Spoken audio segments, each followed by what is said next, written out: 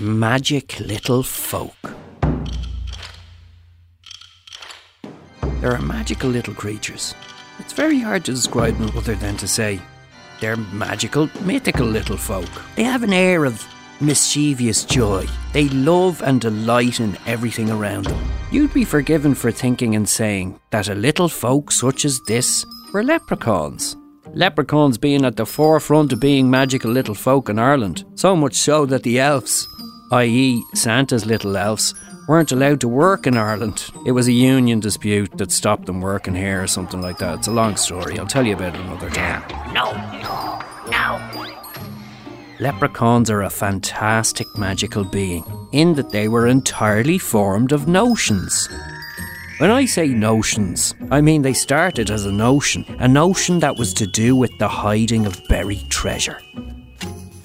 Well, not hiding treasure that was already buried, but buried treasure just as it is. These magical little folk are similar, but different. They are worth more than gold themselves. Born of a notion. Not a notion of treasure, but of love. It's said that a leprechaun isn't even a little man at all, but born of a want. A want, at all costs, to keep the location of Ireland's buried treasure completely hidden. That is to say, in ancient times, various raiders came to the shores of Ireland, like Vikings, and the puka knows who else. People would hide their treasure in order that the Vikings wouldn't find them. Maybe the people never got back to find their hidden treasure. Who knows? Maybe they were robbed themselves off to live in Norway. Leave me alone. I don't want to live in Norway. It's freezing. But long after they were gone, the notion of keeping their treasure hidden survived. If enough of these notions floated about in the ether and the air of Ireland, they would all find each other. One would join another. Then another would join those ones. All of these notions would clump together. It would get to a point where all these notions, knowing where all the treasure was hidden, would join up. Now, so it was, if you were walking the soaking wet fields of Ireland and you came near to one of these stashes of treasure, these notions would want nothing more than to stop you and send you in the wrong direction. You're going the wrong way. So it was that the collection of notions would do its best to appear to you in order to send you off the scent. Nothing to see here. I actually think that treasure is west of here. Now, notions aren't people, so they don't know what they are, but they know what they want. When they show themselves to us, they create an illusion based on a reflection of our own notions, so they don't ever get it quite right. A bit like artificial intelligence. Sure, I wouldn't even know what I was on about half of the time. In order to make you feel at ease and not threatened, they present themselves as an old man, but small.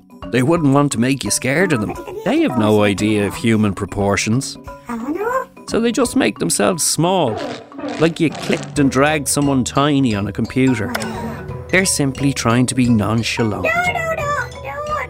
You see, they act like they don't care that you're near their treasure. Maybe by seeming busy in some sort of cottage industry, like shoemaking. Nothing to see here, just making some shoes. 1, 2, buckle me. Shoe, and another one. Irish people usually like green, so they tend to dress themselves in green. And obviously they want to cut a dash with you, so they're always impeccably dressed. A lovely hat, shiny shoes with gold buckles, of course. Why not? That's why in Ireland, if you ever see someone fancily dressed, or if they're seen to be trying too hard, we say, "Oh, he has some notions." So that's what the being named the leprechaun is, which is a much catchier name than the old one, because we used to call them the diminutive, elderly, well-dressed craftsman who you do not need to worry about. In case you ever wondered, there was never a truer word spoken. These other magical folk I'm talking about, these aren't leprechauns. They're born of notions of fun between people. The people who decided that they wanted to look after you.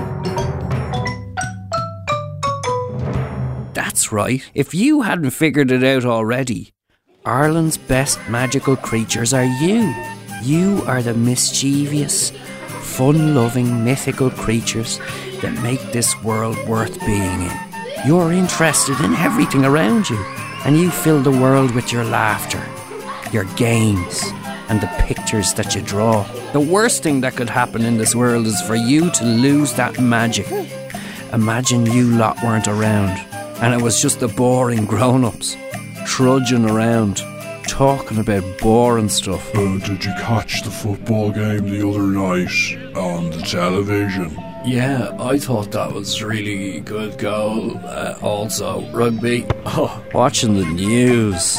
yeah, it's very important to keep on top of and interested in international and just national events also. And going on about their busyness. Oh, very busy. Very busy now that you ask. Oh man, what a grey, dull world this would be if it wasn't for you. On behalf of all the adults and supernatural beings of Ireland, I would just like to say thank you. You are unreal.